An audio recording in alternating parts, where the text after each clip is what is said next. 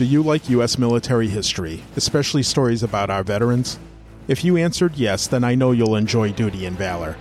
Hi, I'm Wayne Marks, and each week I'll tell you the amazing stories of heroes who pushed away their fears and showed true valor on the battlefield. And although their stories are different, the common trait they all share is that they all served with pride and lived with humility. And I'm honored to tell you their stories.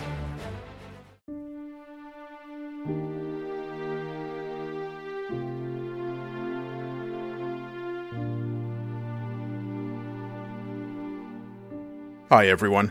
In this premiere episode of Duty and Valor, I'm going to tell you the story of a man who selflessly served our nation in the midst of the most horrific fighting during World War II. A man whose battlefield actions would be considered fiction if it weren't real. A man who, if you called him a hero, it would be an understatement. A man who would earn the Medal of Honor, 2 Silver Stars, Legion of Merit, 3 Bronze Stars with Valor, and 7 Purple Hearts among many awards. A man whose leadership and bravery saved countless American lives and helped the Allies win the war. This is the story of U.S. Army Lieutenant Colonel Matt Urban, the Ghost. Matthew Louis Urbanowitz, who would later go by Matt Urban, was born on August 25, 1919. One of 4 children born to parents Stanley and Helen Urbanowitz of Buffalo, New York.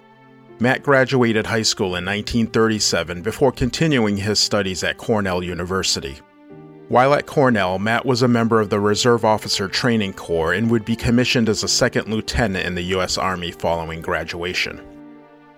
Lieutenant Urban officially entered active duty in July of 1941 as platoon leader of D Company, 2nd Battalion, 60th Infantry Regiment at Fort Bragg, North Carolina. And he first saw combat action on November 8, 1942, on the first day of the invasion of North Africa. It was reported that he was wounded early in the fighting, but refused to be evacuated. Following his refusal to leave the battlefield, he would be instrumental in neutralizing a German combat patrol. Shortly thereafter, in the face of a fierce German counterattack, he was seen using his trench knife to kill a German soldier in hand-to-hand combat. Now needing a weapon, he grabbed the German's pistol and engaged the attacking enemy. Lieutenant Urban received a shrapnel injury from a German grenade, but his actions were instrumental in slowing the counterattack and allowed his unit to fall back and regroup. During his time in North Africa, Lieutenant Urban was awarded 2 Purple Hearts for his injuries, along with a Bronze Star and 2 Silver Stars for his valor in combat. The 60th Infantry Regiment left Africa in July of 1943 and made their way towards Sicily, in support of the recent Allied invasion. Before Urban's unit could disembark the USS Orizaba, a transport ship, it was attacked by a German aircraft. As Urban wasn't one to run to safety, he would replace an injured sailor and would fill the sailor's role as a spotter for an anti-aircraft battery on the ship. He was credited with spotting a German dive bomber headed towards the ship, allowing the gun crew to shoot it down before it could release its payload. Soon after, Lieutenant Urban and the 60th were part of a clandestine nighttime maneuver that flanked the entrenched Germans at Troina, forcing the Germans to fall back to their next line of defense at Randazzo. Not long after, the whole of Sicily was liberated by the Allies. Lieutenant Urban earned another Silver Star for the valor he displayed in combat during the Sicily campaign. Amazingly, Lieutenant Urban's actions to this point would be eclipsed by his heroics in France and Belgium. On June 11, 1944, just days after the Allies stormed the beaches of Normandy at the start of the long-awaited invasion of France, the 2nd Battalion landed at Utah Beach. Days later, on the 14th of June, Urban, now a captain, led his men in attacking the town of Runoff. There his unit would come under tank and heavy small arms fire. Allied casualties were increasing as the tank fire was relentless. Knowing something needed to be done, Urban armed himself with a bazooka and used the cover offered by the hedgerows to set up position near the German tanks. He risked his life by moving forward from his cover to fire the bazooka to take out 2 tanks. His action spurred his men on and they routed the Germans. Later that same day, Urban was wounded in the leg by a tank gun during an attack on a German position. Again refusing evacuation, he was able to lead his men throughout the remainder of the day. And with little rest, at 0500 the next morning, Urban and his men would continue their attack.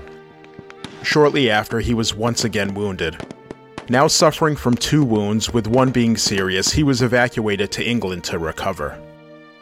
The following month, while on the mend in England, reports were reaching Captain Urban that his unit was suffering tremendous losses as they made their way across France.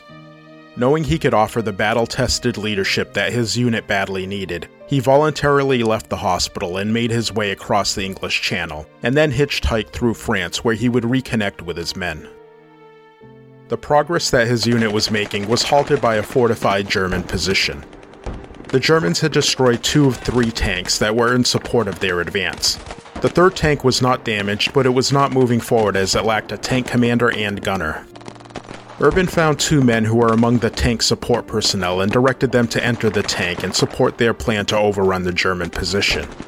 Unfortunately, the 2 men were killed while trying to mount the tank as the Germans understood the importance of keeping this tank out of action. The Germans were directing heavy small arms fire in the direction of the tank. Undeterred, a badly limping Urban made his way through heavy fire and was able to mount the tank. He then took up position as the gunner on the tank and was able to place heavy fire on the Germans. His actions galvanized his men forward where they would destroy the enemy position, aiding in the Allied advance further away from the Normandy coast. On August 2nd, Captain Urban would again sustain injuries, this time to his chest from shrapnel, and again he refused medical evacuation. On August 6th, he was given command of the 2nd Battalion. Soon after, he was once again injured in combat, but true to form for Captain Urban, he refused to be medically evacuated. It was reported that around this time, he would be given the moniker the Ghost, as he seemed to return from the dead repeatedly. Some accounts write that the Germans gave him the nickname, while others say it was his men. It's more plausible that his men, who would have been by his side and would have witnessed his heroics and repeated injuries firsthand, would have given him the name. In early September, the 2nd Battalion found itself in Belgium, where they were tasked with securing a crossing point across the Meuse River. The German army had set up heavy resistance at the Meuse in an effort to halt the Allied advance through Europe. Facing heavy German resistance, which included artillery, mortar, and small arms fire, the 2nd Battalion made their way towards the Meuse River. Not long after reaching the river, Captain Urban chose to forego the relative safety of the command post, and he chose to lead the men of the 2nd Battalion forward himself. He identified an opportunity to attack the Germans head-on at their strongest point and took personal command of the attack. The 2nd Battalion advanced across open terrain with little cover, and Captain Urban sustained a life-threatening neck injury. This injury made it impossible for him to speak above a whisper, but Captain Urban wouldn't allow this to be an excuse to remove him from the field of combat. His words carried weight in their substance rather than in their volume, and Captain Urban continued to pass along orders as he refused to be evacuated until the 2nd Battalion secured the crossing point across the river. Captain Urban was so badly wounded that the medical personnel didn't believe he would recover from his wounds. He was even given his last rites by a priest.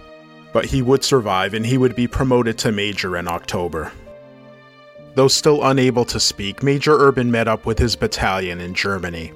And to the disbelief of his men, Major Urban was still alive, as many had shared the news that he had actually been killed in combat. But his reunion with the 2nd Battalion was short-lived as he was denied a position within the battalion, and they soon continued towards Berlin. He was promoted to lieutenant colonel and was medically discharged from the U.S. Army in February 1946, thus ending one of the most decorated military careers in U.S. history. Lieutenant Colonel Urban would take on writing assignments, and he was a staff writer and then editor of the Liberty magazine's Veteran View Bulletin, a position which he held until October 1947. Following the war, he moved to Michigan, and he took on positions that would serve his community as Director of Recreation in Port Huron, Director of the Community Center in Monroe, and later as a coach in multiple sports.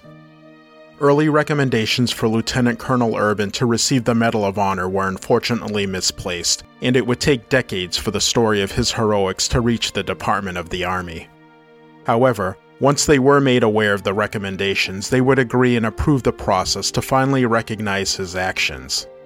Although it took many years to receive the recognition that he earned, he would finally be honored by the nation on July 19, 1980, as President Carter bestowed the Medal of Honor upon Lieutenant Colonel Matt Urban, the Ghost. Lieutenant Colonel Urban died in Holland, Michigan on March 4, 1995. And on that day, the United States lost one of its most heroic wartime heroes. If you want to learn more about Lieutenant Colonel Urban, there is a book he co-authored about his heroics titled The Matt Urban Story.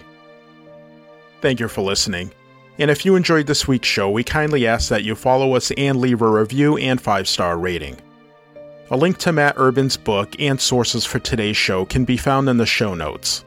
And join us next week where we'll tell you the story of another true American hero.